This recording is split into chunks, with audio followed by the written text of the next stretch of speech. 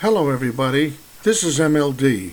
Thanks for tuning into my podcast message number 2, part 1, entitled Why People Attend or Not Attend Religious Services. In a recent poll, 10 reasons were given why people attend religious services. 1. 86% to become closer to God. 2. 69% so their children would have a moral foundation. 3. 68% to become a better person. 4. 66% to be comforted during times of trouble and sorrow. 5. 59% they found sermons to be valuable. 6. 57% wanted to be part of a faith community. 7. 37% to continue their family's religious tradition. 8. 31% they felt obligated to attend. 9. 19% to socialize and meet new friends. And number 10, 16% to please their family, spouse, or partner. A similar survey was taken as to why people do not attend religious services. 1. 37% practiced their faith in other ways. 2. 28% didn't believe in God or a higher authority. 3. 26% religious services just weren't important to them. 4. 23% didn't find a church they liked or felt comfortable in. 5. 18% just don't like listening to sermons. 6. 14% never felt welcomed or accepted. 7. 12% were too busy and didn't have the time. 8. 9% were in poor health and didn't have the mobility. 9. 7% couldn't find a house of worship in their area. And number 10, 25% religious services just wasn't important to them. I'm sure there are many other reasons why people attend or don't attend religious services. I have a question for those of you who do attend religious services on a regular basis. Which of the two groups from the aforementioned list do you think are going to heaven when they die? Group 1, the believers, or Group 2, the non-believers? The answer may surprise you. It could be all of them, none of them, or some of them. Now, how about some true or false questions? Number 1. Attending religious services on a regular basis solidifies your passage into heaven. Number 2. Being a good person, helping others, putting extra dollars in the collection plate gets you into heaven. Number 3.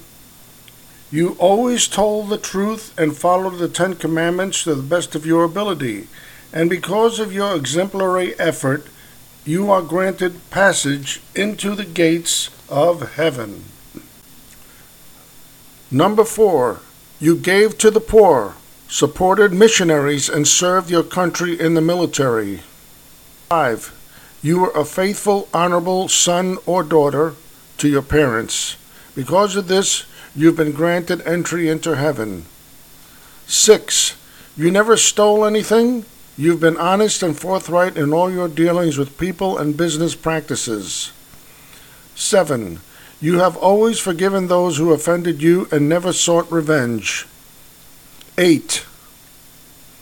You have always put the needs of others before yourself.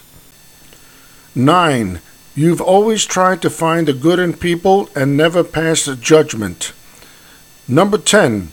Because you've been the best person you could be, you have been selected to enter the gates of heaven. Believe it or not, the answers to all these statements are false. The only way to salvation is when you declare Jesus to be Lord of your life and believe with all your heart and soul that God raised him from the dead. Romans 10, verse 9. We are then assured and believe by faith that the Lord is working in us no matter what is happening in our lives and all around us.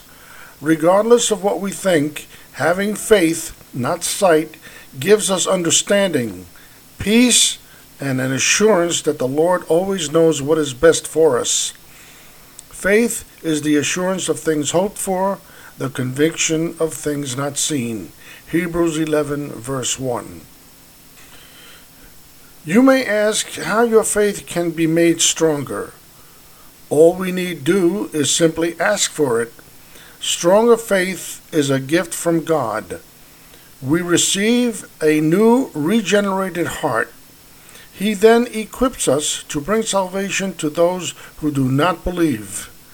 Faith compels us to worship and a want to immerse ourselves in God's Word. The gift of faith assures us of our salvation. We believe God is who He says He is. We trust Him with everything in our lives and are motivated to obey and do what He desires of us. Nothing else will fulfill or satisfy. The Lord tells us that He is the way, the truth, and the life. You can choose to follow the way of the world or choose to live life God's way. It is my hope and prayer that you will choose the latter. It's either eternal life or eternal death. There is no in-between. This ends podcast message number 2, part 1. I hope you will tune in again for part 2, the conclusion of the message entitled, Why People Attend or Do Not Attend Religious Services. This is MLD. Bendiciones.